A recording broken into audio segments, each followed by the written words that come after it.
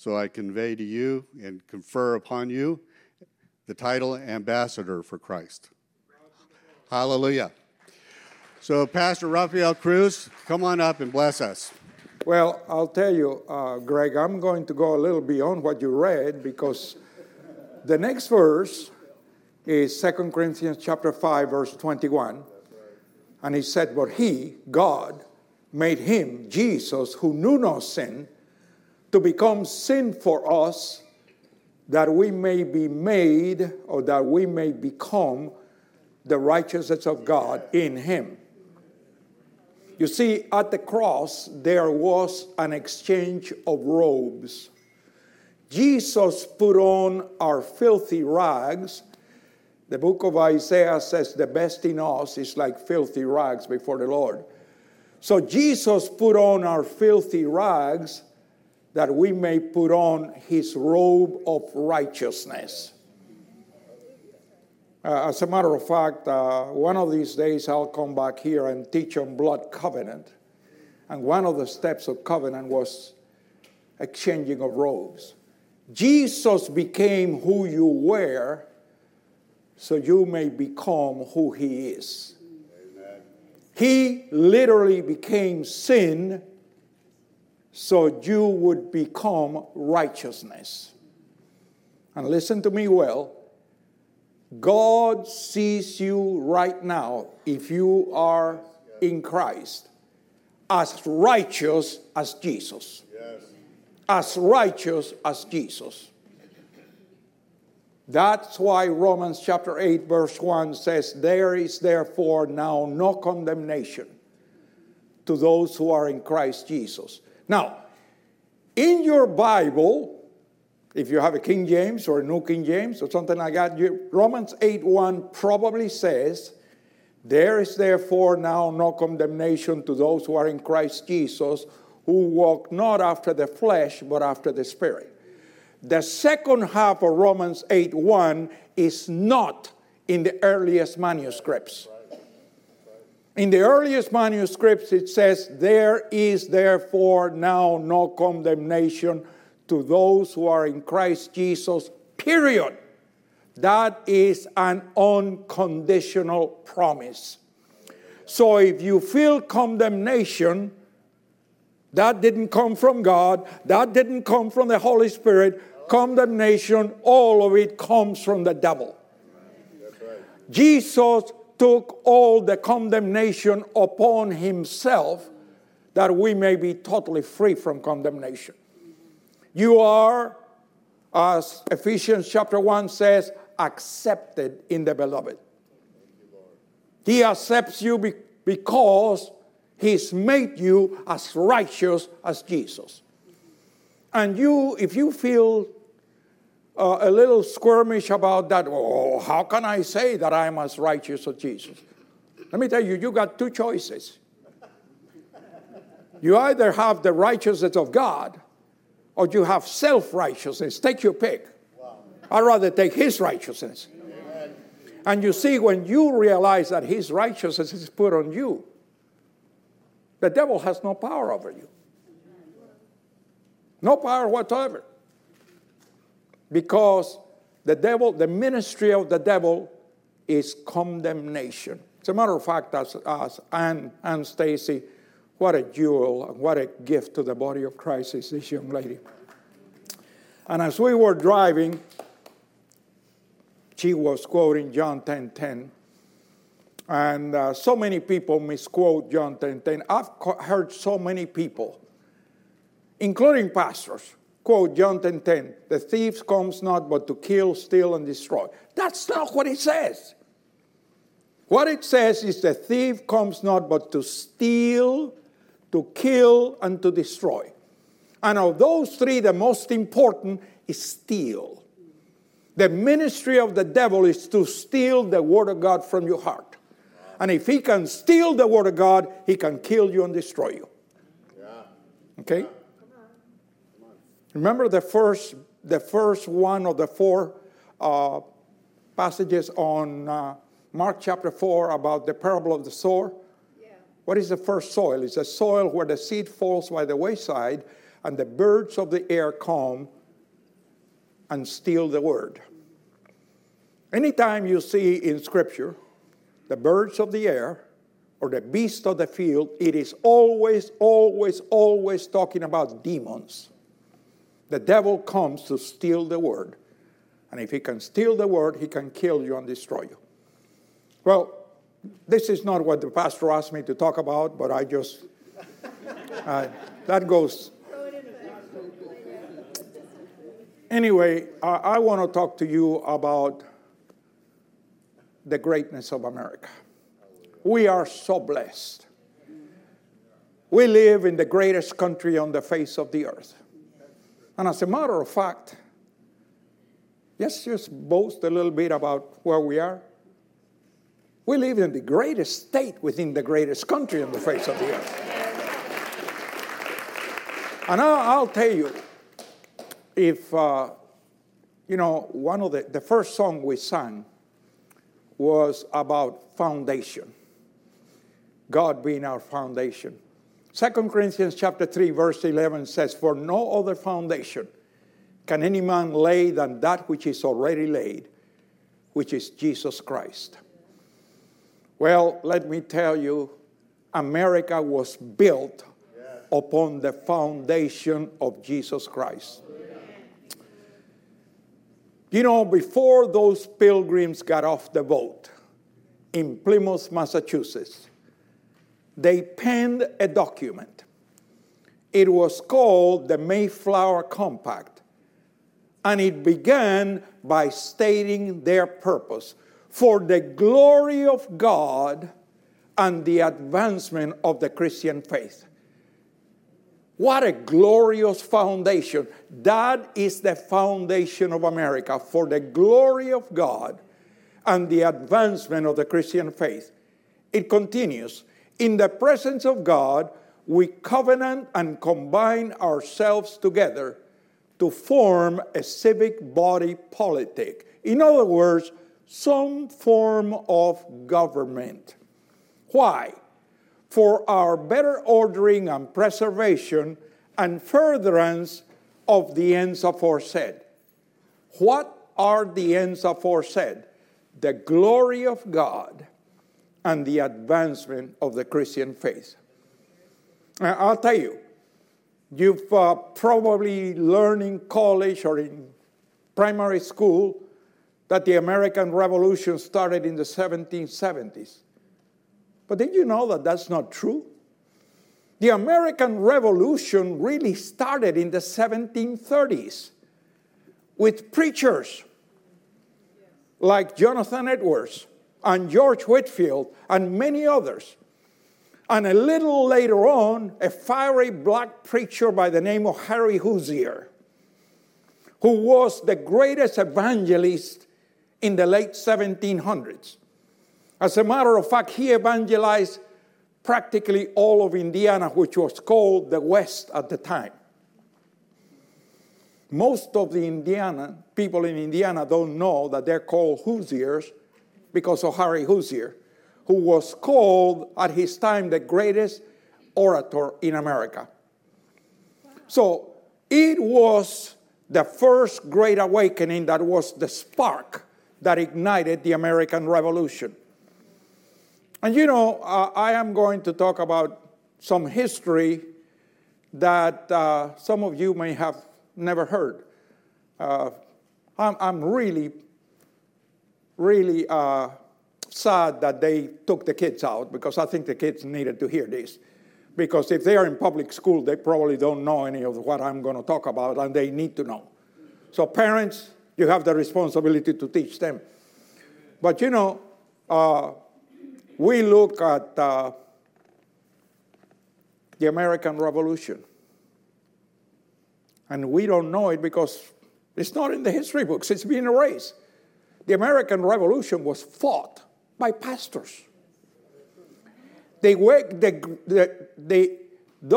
first great awakening was the spark that ignited the American Revolution. If you look at the Declaration of Independence, I count 26 grievances against King George. in the Declaration of Independence.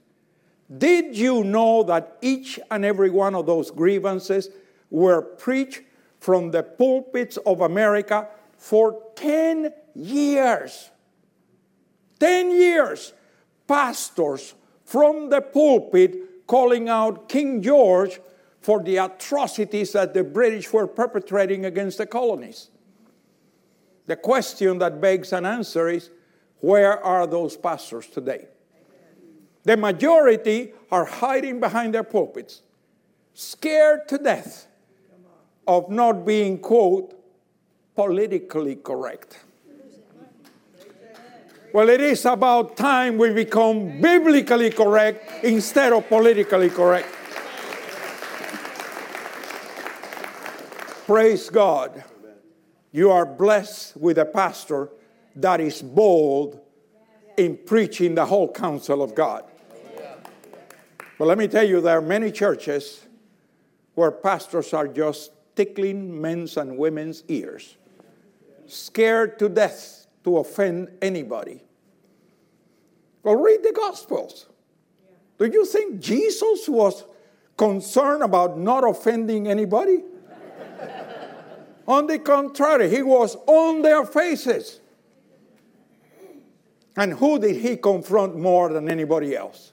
Let's just get it out of the way. Who did he confront more than anybody else? The political establishment.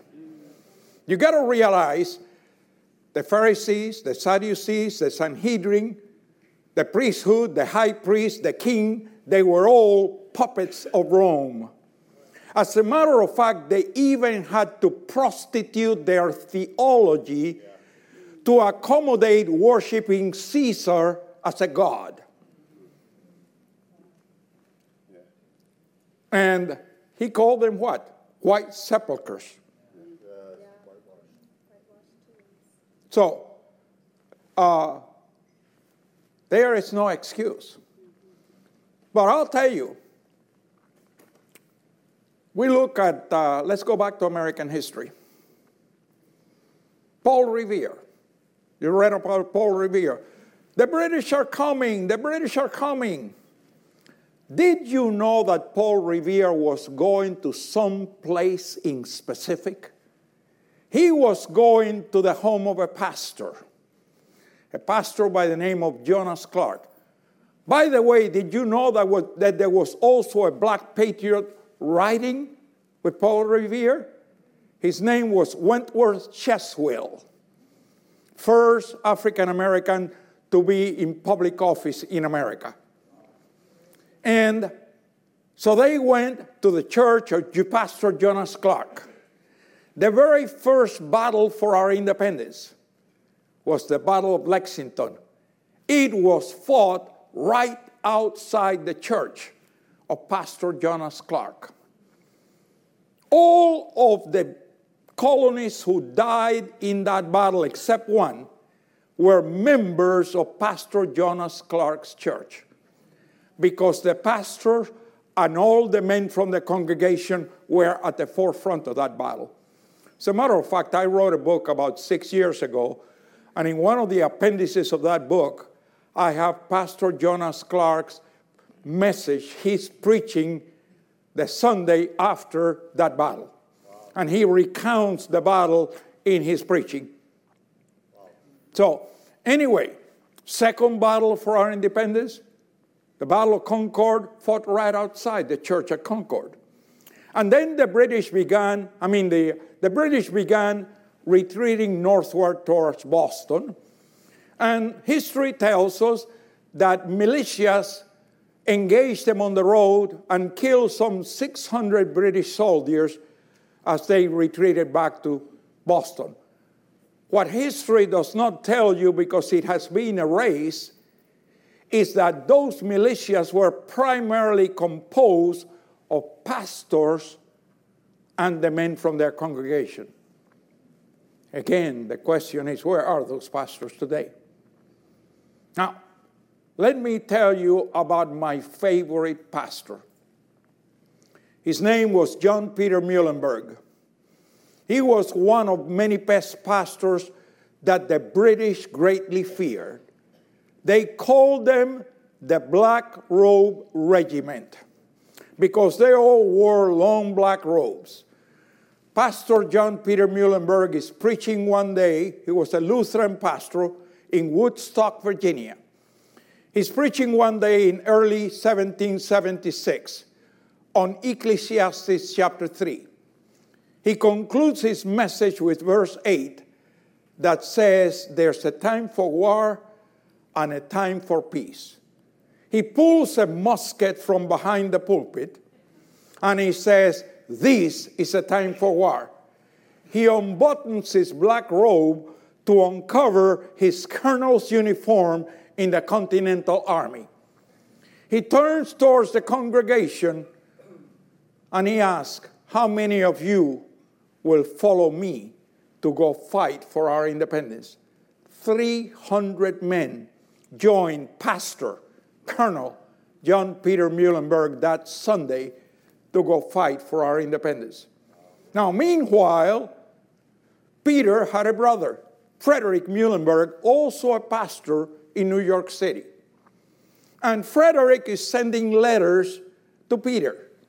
For the sake of the few young people here, letters is what we used before the time of email and text. And so he's sending these letters to Peter. Separation of church and state. You shouldn't be involved in politics. You should just be preaching the gospel until the British burned Frederick's church. And then he said, well, maybe I better get involved. How many of you have seen the movie The Patriot? Let me see your hands. Many of you. Well, do you remember in that movie the British burning a church? Well, the British burned many churches. Just in New York City, they burned 19 churches. Do you know why? Because the revolution was being fostered in the churches. Again, I got to ask the question, where are those churches today? Praise God, there are few. Like this church. But there are many churches where they're just hiding behind the pulpit or hiding under the pew, scared to death to offend anybody, and just going along to get along. But I'll tell you what. So here's the interesting thing. Frederick Muhlenberg became the first speaker in of the House after this country was founded. And his brother Peter was a congressman in that first Congress. And the two of them were the driving force for the writing of the First Amendment to the Constitution that gives us all our religious rights and our freedom of expression, etc., etc.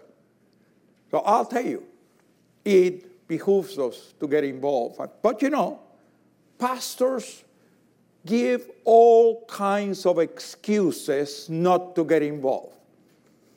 One of them that I have heard so many times, and a pastor normally uses a voice like this, God just called me to preach the gospel. And that kind of arrogant voice. And my answer to that pastor is, well, tell me, what is the gospel? Because the gospel is a lot more than John 3:16. As a matter of fact, the Apostle Peter, in the book of Acts, once said, my hands are free from the blood of all men, because I have not shunned to declare unto you the whole counsel of God. The whole counsel of God goes from Genesis 1:1 to the end of Revelation. And let me tell you, the Word of God has a lot to say about politics. As a matter of fact, let me just give you a couple of for instances. Did you know that the Bible tells you exactly who to vote for? Let me put it in context. Moses has just crossed the Red Sea. And Moses is in the wilderness trying to govern about 2 million people. The Bible says 600,000 men plus women and children, so at least 2 million. And Moses is going bananas. And here comes his father-in-law, Jethro. And he says in Exodus chapter 18, Moses, what you're doing is not good. And in Exodus 18:21, God speaks to Moses through Jethro. And he says, you select from among the people. Now that word select is the same word for elect. You select from among the people. And then he gives 4 qualifications. Able men and women, of course, such as fear God, men of truth, hating covetousness. Able men, such as fear God, men of truth, hating covetousness. That's how you vet every candidate. Wow. Able men. What does that mean? You elect men and women who are capable of doing the job. Number 2, such as fear God. Let me tell you, we need to elect men and women of God. Men and women that are going to act and going to govern in accordance with the principles of the Word of God. Amen. Able men, such as fear God. Number 3, men of truth. Let me tell you what, there's so many politicians that lie all the time. As a matter of fact, let me give you a rule of thumb. Don't believe what a candidate for public office tells you, because they're going to tell you what they think you want to hear. Jesus said, ye shall know them by their fruit. You need to do some fruit checking. Don't tell me, show me. My son likes to put it this way, show me your scars. So show me where you've been in the battle. Show me, don't tell me. Able men, such as fear God, men of truth. Number 4, hating covetousness. Covetousness is the same as greed. But let me tell you, covetousness in politics is not primarily about money. It is about power. Power and control. Lord Acton once says, power corrupts, and absolute power corrupts absolutely. Many politicians get drunk with power. And as a matter of fact, they convince themselves that we work for them. But the reality is the opposite. What are the first 3 words in our Constitution? We the people. We the people are the rulers. And they work for us. We don't work for them. They work for us. And not only that, we have the power to hire them and to fire them. How do we do that? Through our vote. So if you don't vote, you relinquish that power. Okay? Now let's go back to Exodus 18:21.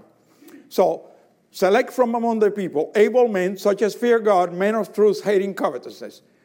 And then he continues, and set them up as rulers of thousands, rulers of hundreds, rulers of 50s, rulers of 10. So here is the model. Moses, rulers of thousands, rulers of hundreds, rulers of 50s, rulers of 10. That's equivalent to federal government, state government, county government, local government. And then in verse 22, it says, and you take up to Moses, that means to the federal government, only matters of great importance. Everything else you handle yourself at the local level. You know what that is? That is the essence of federalism. That is the essence of limited government. That's Article 1, Section 8 of the Constitution, called the Enumerated Powers of Congress. Article 1, Section 8 only has 18 powers that Congress can act on. If it's not listed in Article 1, Section 8, the federal government has no jurisdiction. And all those powers are reserved to the states. Let me give you some examples. The word education is not in Article 1, Section 8. And does it make any sense to have some unelected bureaucrats in Washington, D.C. telling us what our children should be taught? No, that decision needs to be at the local level with a local school board, hopefully run by you and I. Let me tell you another word that is not in Article 1, Section 8. The word life. Praise God, we're going to see the end of Roe v. Wade later on this year. There is no, like they tell you, there is not constitutional right to abortion. That will be like a constitutional right to murder. Don't buy this garbage. Well, it is a fetus. Or I heard someone in a political speech over the radio once saying, well, those are parasitic cells. That's an abomination before God. Jeremiah chapter 1 verse 5 says, before you were conceived in your mother's womb, I knew you. That settles when life starts. It starts even before conception. So, we need to get back to just those 18 enumerated powers. And 10th Amendment of the Constitution say that everything not related to the federal government, all those powers reside in the states. So we will see Roe v. Wade overturned. Yes. Now, let's be clear, that doesn't end abortion in America. That just brings it to the states. And as of now, probably about 35 states will either restrict or eliminate abortion. There will be about 15 states that will go the other way. Like there is at least one state that has already declared that children can be killed not only the nine months of gestation, but during the first 2 months of life. That just happened in California. And they are legalizing killing a baby up to 2 months after birth. That's murder. Well, it's all murder. Even in the womb it's murder. But on the current law, that's infanticide. So, but we live in the age of lawlessness. We are living in the age of lawlessness. But I'll tell you, it's not a time to despair. It's not a time of doom and gloom, because I'll tell you what, greater is He. Amen. Greater is He that's in you than he that is in the world. And I'll tell you what, God plus you is a majority. As a matter of fact, God by Himself is a majority. If God is for you, who can be against you? So you see, we cannot just go in a corner and sulk and say, oh my, America is doomed. This is a call to action. Let me tell you, Proverbs 29:2 says, when the righteous are in authority, the people rejoice. When the wicked beareth rule, people mourn. But if the righteous are not running for office, if the righteous are not even voting, then what's left? The wicked electing the wicked. And it becomes our fault. It becomes our fault. You know, do you realize how privileged we are in America? And we take our vote so flippantly. Yeah. Let me give you some indicting statistics. This is shameful. George Barna, who does surveys among evangelical Christians, says that in the average church in America, 50% of the people in the church are not even registered to vote.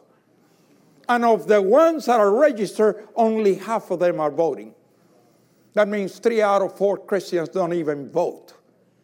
And they relinquish their civic responsibility. And here is their excuse. Politics is a dirty business. I don't want any part of it. Have you heard it?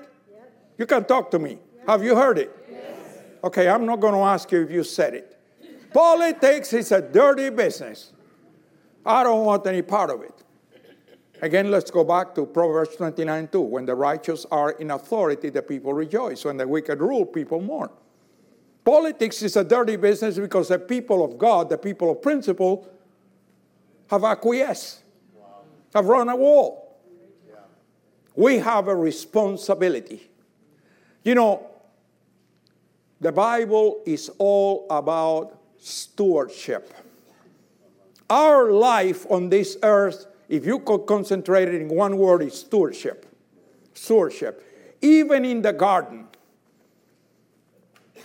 the very first thing that God told Adam is, you go take care of the garden, tend to the garden, care for it. That's a stewardship responsibility. And then in Genesis 1:28, he gave him a stewardship responsibility over all of creation. It's all about stewardship. Well, we have been given the greatest country on the face of the earth. And we have a stewardship responsibility over that. As a matter of fact, this book, this is God. John chapter 1, verses 1, 2, and 14. In the beginning was the Word, and the Word was with God, and the Word was God. The same was in the beginning with God. And verse 14. And the Word became flesh and dwelt among us. And we beheld his glory, the glory as of the only begotten of the Father, full of grace and truth. Those three verses mean that Jesus and this book are one and the same. This is Jesus speaking to you and I. That means every word in this book is the Word of God. And we can't just take it flippantly. I know so many churches that read the Bible with a pair of scissors. Well, this passage here does not agree with my, quote, denominational doctrine. Let's cut it out. And different denominations cut out different passages. Read the last chapter of Revelation about what it says about those who add or subtract from the Word of God. And let me just give you a word of advice. If your denominational doctrine does not agree with the Bible, don't throw out the Bible. Throw out the denominational doctrine. You must believe the Word of God. This is God's truth from beginning to end. And I'll tell you what, truth, and I mentioned that to somebody yesterday, the day before, truth is not a what. Truth is a who. His name is Jesus. And every word in that book is Jesus speaking to you and I. And so, to whom much is given, much is required. Let me talk about a couple of more of the objections that I get from preachers. Well, Jesus said, render unto Caesar the things that are Caesar's, and unto God the things that are God's. And the way that many, many pastors and Christians interpret that verse is, divorce yourself from Caesar. But that's not what Jesus was saying. What Jesus was saying was this. In the kingdom of God, you have certain responsibilities, and you must be faithful to those responsibilities. But similarly, in the civic society, you also have responsibilities, and you must also be faithful to those responsibilities. So good. We need to realize that, let me give you the most common excuse. The most common excuse is separation of church and state. You hear it all the time. It is the greatest excuse of all. As a matter of fact, so many people don't even know that separation of church and state is neither in the Constitution nor in the Declaration. Where did it come from? Well, to explain that, we need to go back to history a little bit.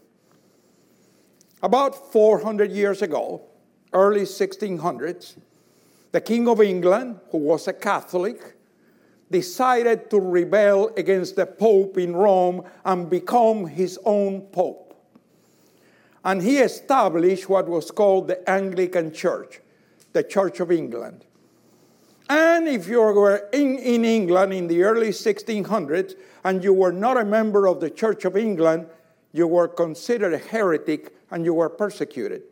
That's what drove the pilgrims to America, seeking the freedom to worship Almighty God. Now let's move forward 200 years to the time that this constitutional representative republic was formed. And by the way, let me make a parenthesis. Constitutional representative republic. We are not a democracy. Democracy has never worked. Democracy is the rule of the majority. Under a democracy, the minority has no rights. Let me give you the perfect example of a democracy. Rwanda. The Hutus and the Tutsis. The 80% killed the 20%. Over 1 million people were killed in Rwanda under the disguise of democracy. No. We are not a democracy under the rule of the majority, which is called mob rule. No, we are a constitutional representative republic under the rule of law where the rights of every individual is protected. As a matter of fact, I'll get to the Constitution in a couple of minutes. Let me finish the story about this separation of church and state. So, all 13 colonies were concerned. The Danbury Baptists, and I got to make another parenthesis, because we need to learn history, and most people don't know history. Why the Danbury Baptists? Did you know that the 13 colonies, each one of them basically only had one denomination? Rhode Island was Baptist. Massachusetts was Congregationalist. Maryland was Catholic. Pennsylvania was Quaker. Virginia was mostly Lutheran with a little bit of Anglican. Why did they all have one denomination? You know why? Because it was pastors and the men and women from their congregations who founded the colonies. As a matter of fact, I would like to give you some homework. Go search for the 13 original constitutions. In all but one, you had to be a believer in Jesus Christ to run for public office. It was a requirement. We've come a long ways from that, haven't we? So anyway, the Danbury Baptists write a letter to then President Thomas Jefferson, concerned as to whether this new government was going to impose a state denomination upon them. Another parenthesis. When you see the word religion on the Constitution, what they meant was Christian denominations, because they were all Christians. 99% of America was Christian. There was 1% Jewish. So they were all concerned.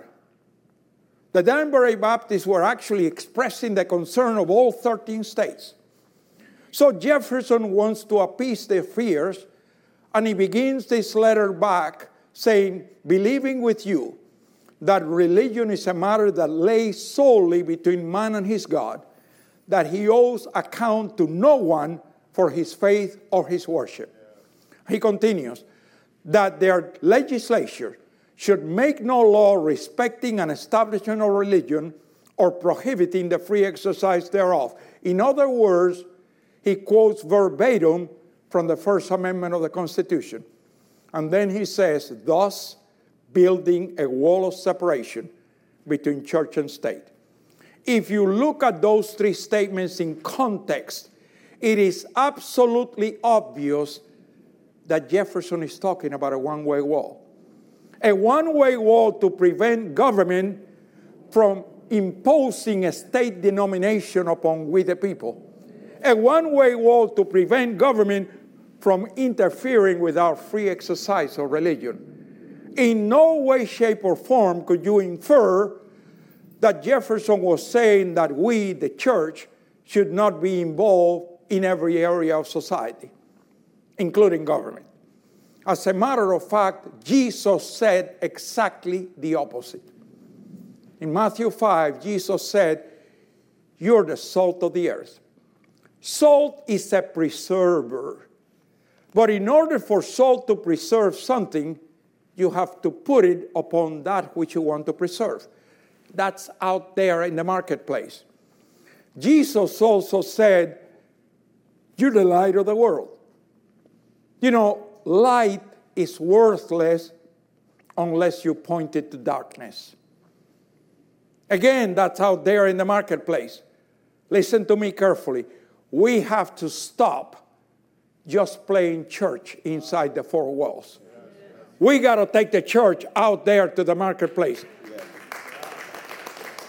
There is a whole world dying out there in darkness, and you have the light. Let me step on some toes. What are you doing with your light? What are you doing with your light? Are you hiding it under a bushel? Or are you lifting it up high? Are you hiding it under your pew? Or pastors, are you hiding it behind your pulpit? Light is worthless unless you point it to darkness. Let me tell you. Let me just share something from the leader of the Second Great Awakening, Charles Finney. Charles Finney is speaking to a group of pastors. And he says, if the public press lacks moral discrimination, the pulpit is responsible for it. If Satan rules the halls of legislation, is that happening today? Yeah. He says the pulpit is responsible for it. He said if our politics has become so corrupt that the very foundations of our government is ready to fall away. Is that happening today? Yeah. Just read today's newspaper. Well, nobody reads newspaper, read the internet. He says the pulpit is responsible for it. Now, lest you say, well, he's talking to the pastors. I'm not a pastor. No. All of us have a pulpit. Yeah. Your pulpit may be the place where you work. Maybe the place where you go to school. Or maybe your immediate family. Your pulpit is your circle of influence. We all have a pulpit. Now, the greater the pulpit, the greater the responsibilities. And then Finney concludes, let us not ignore this fact, my dear brethren, but let us be thoroughly aware of our responsibility with respect to the moral of this nation. I have heard ad nauseum pastors tell me, politics cannot legislate morality. Have you heard that? That's a lie. Politics legislates morality all the time. All the time. Let me give you 5 examples. 1962. The Bible was banned from all public schools in America. Do you know who printed the first Bible in America? Congress printed the first Bible in America. The U.S. Congress printed the first Bible in America. You know what they did with it? They gave a copy for free to every member of the armed forces. And it became the principal textbook in every school from kindergarten through graduate school. And it was so for over 150 years. In 1962, the Supreme Court banned the Bible from all schools. A year later, prayer was removed from all schools. Maybe there are people here old enough to remember when we prayed in school. That became illegal after 1963. Now some churches, some schools continue to do it, but it was against the law after 1963. But in spite of these two abominable decisions, the church remained silent. Their excuse is a political issue. How can you call prayer a political issue? How can you call Bible study a political issue? But that's exactly what the church did. You know the consequence of that silence? Teen pregnancy skyrocketed after 1963, and so did violent crime. All as a result of removing prayer and Bible study from our schools. We need to put it back. We need to put it back. And I'll tell you, praise God for what started a year ago in South Lake, Texas, where two committed Christians decided enough is enough. And a school board in South Lake had 7 just ungodly members of the school board. 3 positions became open. They recruited 3 committed Christians, 2 men and a woman, to run for school board. They mobilized the churches, and they won those 3 seats 70-30, just with the vote of the churches. A 4th one came up. They did the same thing, and they elected a 4th and took over the school board and changed all school curriculum. That became such an overwhelming thing that it got national news, even to the point that this administration sent 6 FBI agents to South Lake to see what they could do to reverse this thing. Well, this only happened 6 months ago, maybe a little longer, 9 months ago. As of now, over 200 school boards have been taken over by Christians that have decided enough is enough. See, that's the power of your vote. Okay, 1973. 9 unelected justices of the Supreme Court decided that a baby in the womb did not have that unalienable right to life from our Creator. And they legalized abortion. Again, the church remains silent. Same excuse. It's a political issue. How can you call the murder of innocent babies a political issue? You know the consequence of that silence?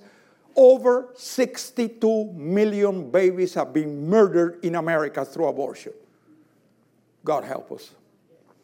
And then on June 16, 2015, the Supreme Court decided that God got it wrong.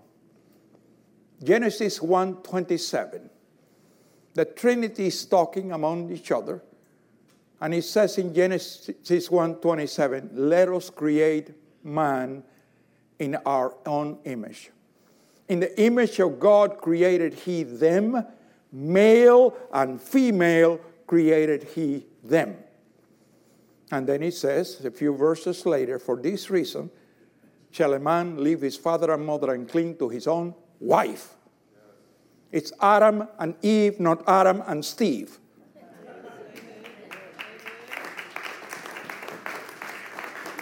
And the 5th one is this woke culture that we are living today, which takes it to new levels: transgenderism, sexual reassignment, sexual dysphoria, sexual fluidity.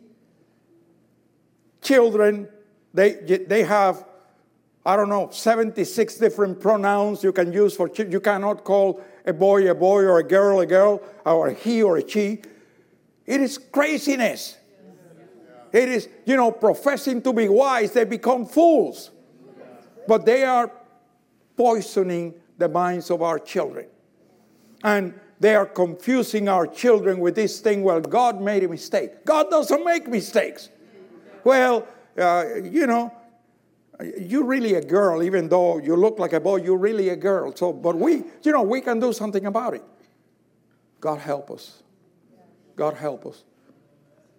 But you see, it is up to you and I. You have the light. Again, to whom much is given, much is required.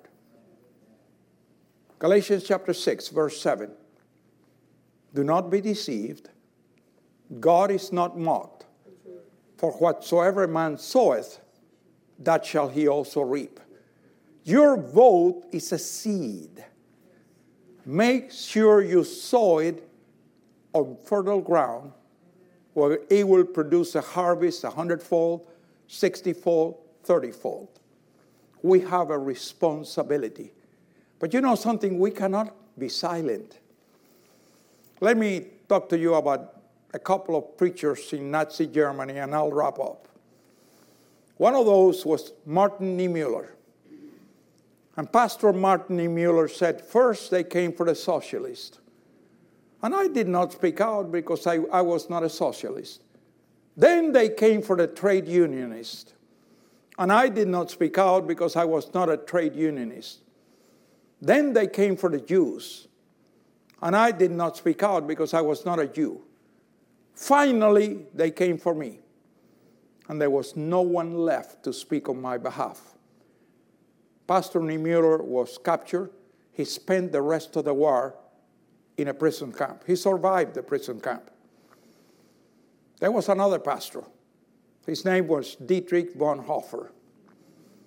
And Dietrich Bonhoeffer said, silence in the face of evil is evil itself. Listen carefully to his next statement. God will not hold us guiltless. Let it sink. God will not hold us guiltless. Not to speak is to speak. Not to act is to act. Silence is not an option. Now, what are we going to do about it? Well, we need to start with 2 Chronicles 7:14.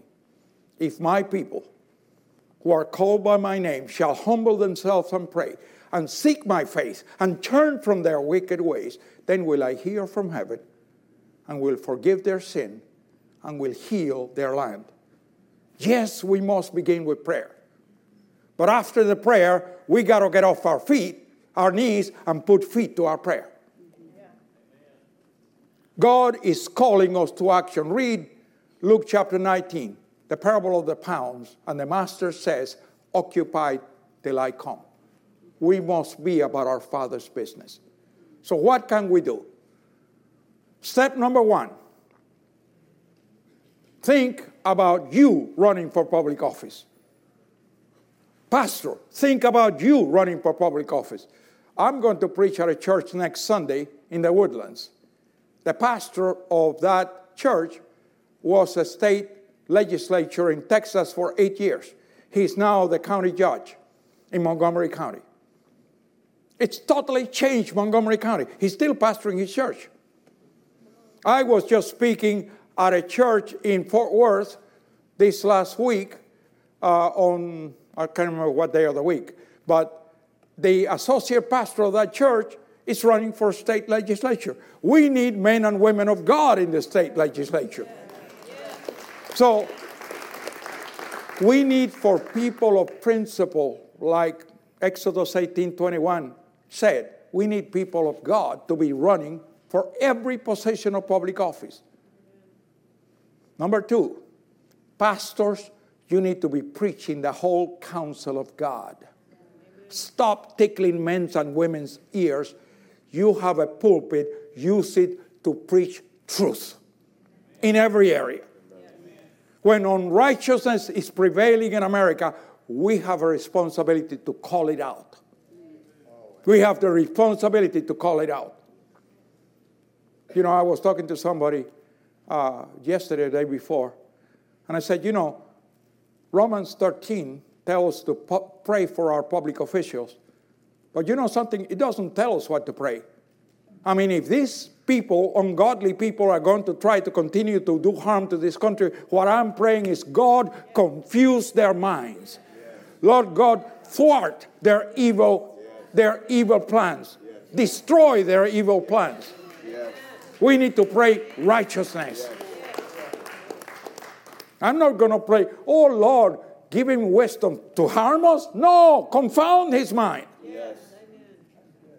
And number 3, make sure that you preach the whole counsel of God, from Genesis to Revelation. Let me tell you, this book's got a lot to say about politics. Ezekiel. Not Ezekiel, I mean, Daniel and, Nehemiah. Both of them were counselors to the king. Ungodly kings, and God used them. I mean, in the case of Nehemiah, God even used that ungodly king to finance the rebuilding of the wall. See, and God used what was stated for unrighteousness, He used it for righteousness. And so we see instances in the Bible over and over again of people influencing society. You know, we need to realize we have a responsibility. Now, as I said, we have a privilege in this country as a constitutional representative republic. Do you know that most of the population of the world has never voted in their lives?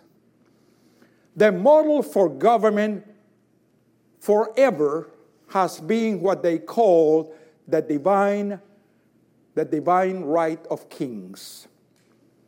And the divine right of kings was used as an excuse for perpetrating monarchies and dictatorships throughout the world. America reversed that. And I'll tell you something that you will be thrilled to know. You don't have a timing, do you? Okay, because I'm just getting warmed up. But I'll tell you what, we need to realize that you look at the Declaration, you look at the Constitution, you know what their number one source was? The Word of God. Yeah, that's right. That's right. As a matter of fact, let me give you a few, for instances. Why do we have 3 branches of government? Isaiah 33:22. God says, I am your king, I'm your judge, I'm your lawgiver. They're the 3 branches of government. Why do we have a constitutional representative republic and not a democracy? I already quoted you, Exodus 18:21 and 22. Why do we have the death penalty? Oh, well, some liberal states are trying to remove it. Genesis 9:6. If you kill someone, you pay with your own life. If you shed man's blood, by your blood, you will pay for it. What that is saying is life is so precious that if you take a life, you must pay with your own. See, the death penalty is all about protecting life and about exalting the value of life. But liberal politicians have been trying to remove the death penalty. And you know what has happened in those states that they have removed the death penalty? Crime has skyrocketed. And so there is a foundation. Number one source for the Bible, for the Constitution and the Declaration was the Bible. You know number 2 source? Blackstone's Dictionary of Law. That Dictionary of Law uses the Bible to define every word. Let me give you a for instance, because we have been so duped. Most people talk about the 2 most ungodly framers. You know who they are, don't you? Who do they call the most 2 ungodly framers? Jefferson and Franklin, right? The most ungodly of them all, Benjamin Franklin, right? Isn't that the one they call a deist? Let me dispel that error. First of all, I told you at the beginning about George Whitefield. Let me tell you, Benjamin Franklin was such a fan of George Whitefield. George Whitefield had such a booming voice that over a block away, people could hear him clearly. And Franklin one time paced himself backwards to prove it. And he would say, well, I love George Whitefield, but I have to go see him without my purse, because if I have my purse, I'll give him all my money. You know, at the University of Pennsylvania, there's a huge building that Franklin built Fort Whitfield. And that was donated to the University of Pennsylvania.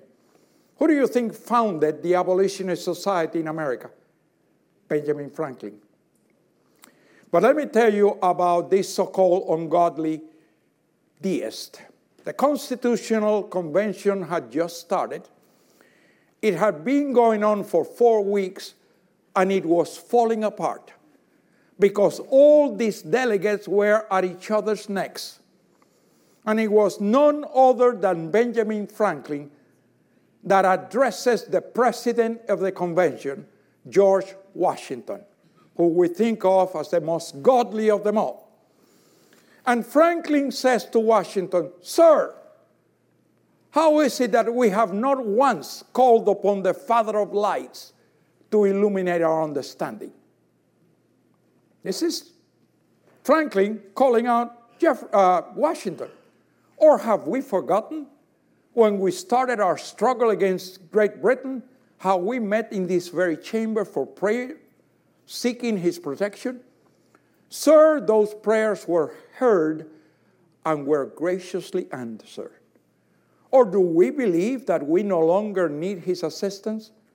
Sir, I have lived a long life. And the longer I live, the more assured I am of this truth, that God governs the affairs of men. And if a sparrow cannot fall to the ground without his notice, is it probable that an empire can be built without his aid? Unless the Lord builds the house, they labor in vain that build it. If we proceed to build this endeavor without him, without his concurring aid, we will fare no better than the builders of Babel.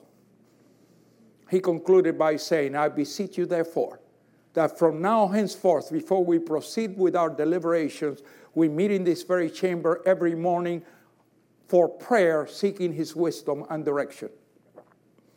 They left the Constitutional Convention under the leadership of Pastor John Witherspoon, one of the framers, for a time of prayer and fasting.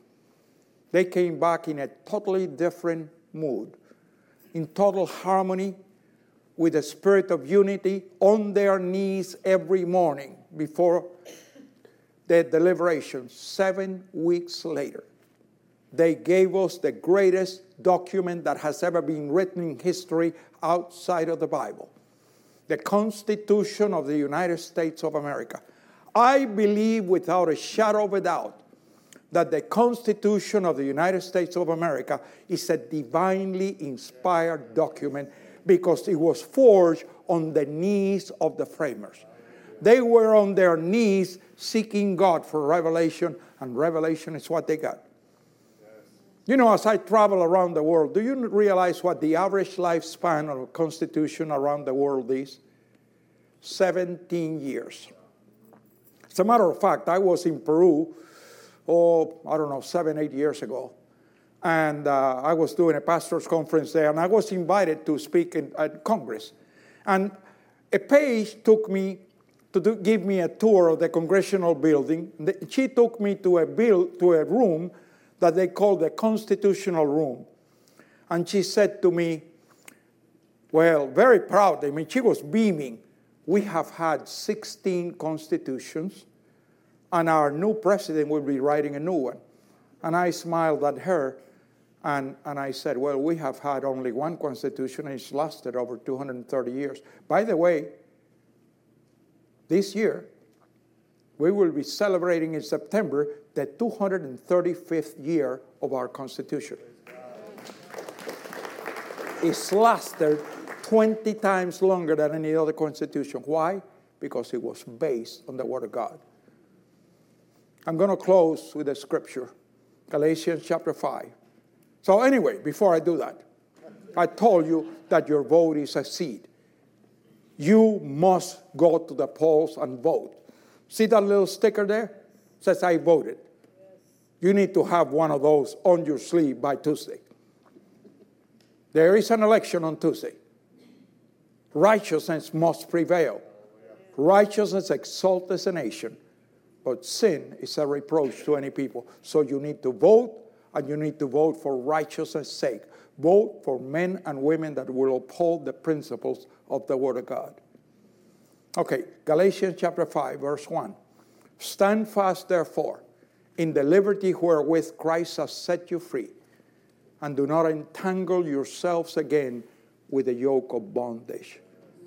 Sometimes we self-impose ourselves a yoke of bondage by being inactive, by going along to get along. No, we cannot. Remember, I think it was Greg talking about that we have a responsibility. We are ambassadors for Christ. We have to stand for righteousness' sake. We are God's representatives here on earth. And we must stand for righteousness' sake. So you need to go to the polls and vote according to righteousness. Proverbs chapter 6 talks about 7 things that God hates. One of those is hands that shed innocent blood. What blood could be more innocent than that of an unborn child? Over 62 million babies have been murdered by abortion. Under no circumstances, you as a Christian can vote for a pro-abortionist candidate. If you do, you got blood in your hands. You become complicit in the murder of 62 million babies. We need to vote and vote righteousness' sake. But we self-impose a yoke of bondage by our inactivity. We must break that bond and just be bold and righteous. Now, let me quote this in context. Because in context, Paul was talking in Galatians 5:1 about the bondage of sin. The bondage of living on earth without the forgiveness that only comes through Jesus Christ.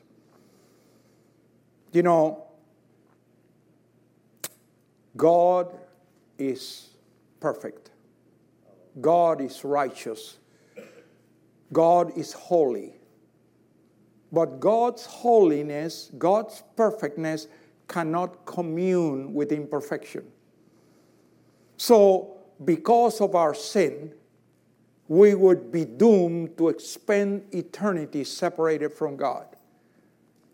But if you could describe God by one word, it would be love.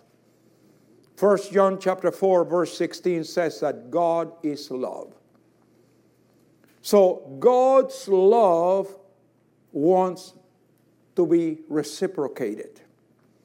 He wants to love you for all eternity in His presence. But our sin separated us from God. So God was, you could say, in a dilemma. His love longs to commune with us for all eternity. But His justice would demand that we would be separated from Him forever. He solved that dilemma by coming to earth in the person of Jesus Christ, born of a virgin so He would not inherit the sinful nature of man. Living upon this earth as a man, fully God but fully man, perfect without sin, to go to a cross and become your substitute and my substitute. And Jesus hung on a cross, and all of our sins, as a matter of fact, much more than all of our sins, all of our sicknesses, all of our diseases were laid upon Jesus. He literally became sin for us. And as a matter of fact, the Bible says that between 12 o'clock and 3 o'clock in the afternoon, there was total darkness upon the face of the earth. And I believe that that is when Jesus literally became sin. And of course, the righteousness of God cannot commune with sin. And so God the Father turned His back on God the Son. And for the first time in all eternity, the communion between God the Father and God the Son was broken. The Bible says that for God, a day is like 1,000 years. So it must have felt like eternity for Jesus on the cross without the communion with God the Father, to where he cried, my God, why have you forsaken me? You see, he knew what it would cost when he sweat blood in Gethsemane. And it was much more than the nails and the whipping. It was that separation. But because of love, he was willing to take the full judgment of God. The judgment that you and I would deserve fell upon Jesus. And the last thing Jesus said at the cross was, it is finished. He did it all. Salvation, healing, and deliverance was all provided for you at the cross. You don't have to earn it. As a matter of fact, there's no way you can earn it. Religion tells you you have to earn it. Forget religion. Religion is the biggest enemy of Christianity. It is a gift. All you have to do is receive it. If you do not, every eye closed, please. If you do not know Jesus Christ as your Lord and your Savior, or if you say, well, I really don't know. I really don't know if I died today, if I would be in the presence of God. If that is you, nobody's looking, would you raise your hand? I want to pray for you. I see those hands. You can put your hand now. I want to say a prayer. And I want to ask everyone to please repeat the prayer with me out loud to make it easier for those who are praying this prayer for the first time. Thank you, Father. All of us, please say it out loud so we help those people that are doing it for the first time. Thank you, Father. Thank you, Father. That you love me so much. That you send your Son, Jesus Christ, to go to a cross on my behalf. And all of my sins, all of my iniquities were laid upon Jesus. And Jesus went through death, the grave, and hell to pay for my sins. And the proof that the payment was complete was that you raised him from the dead on the third day. I now receive that payment on my behalf.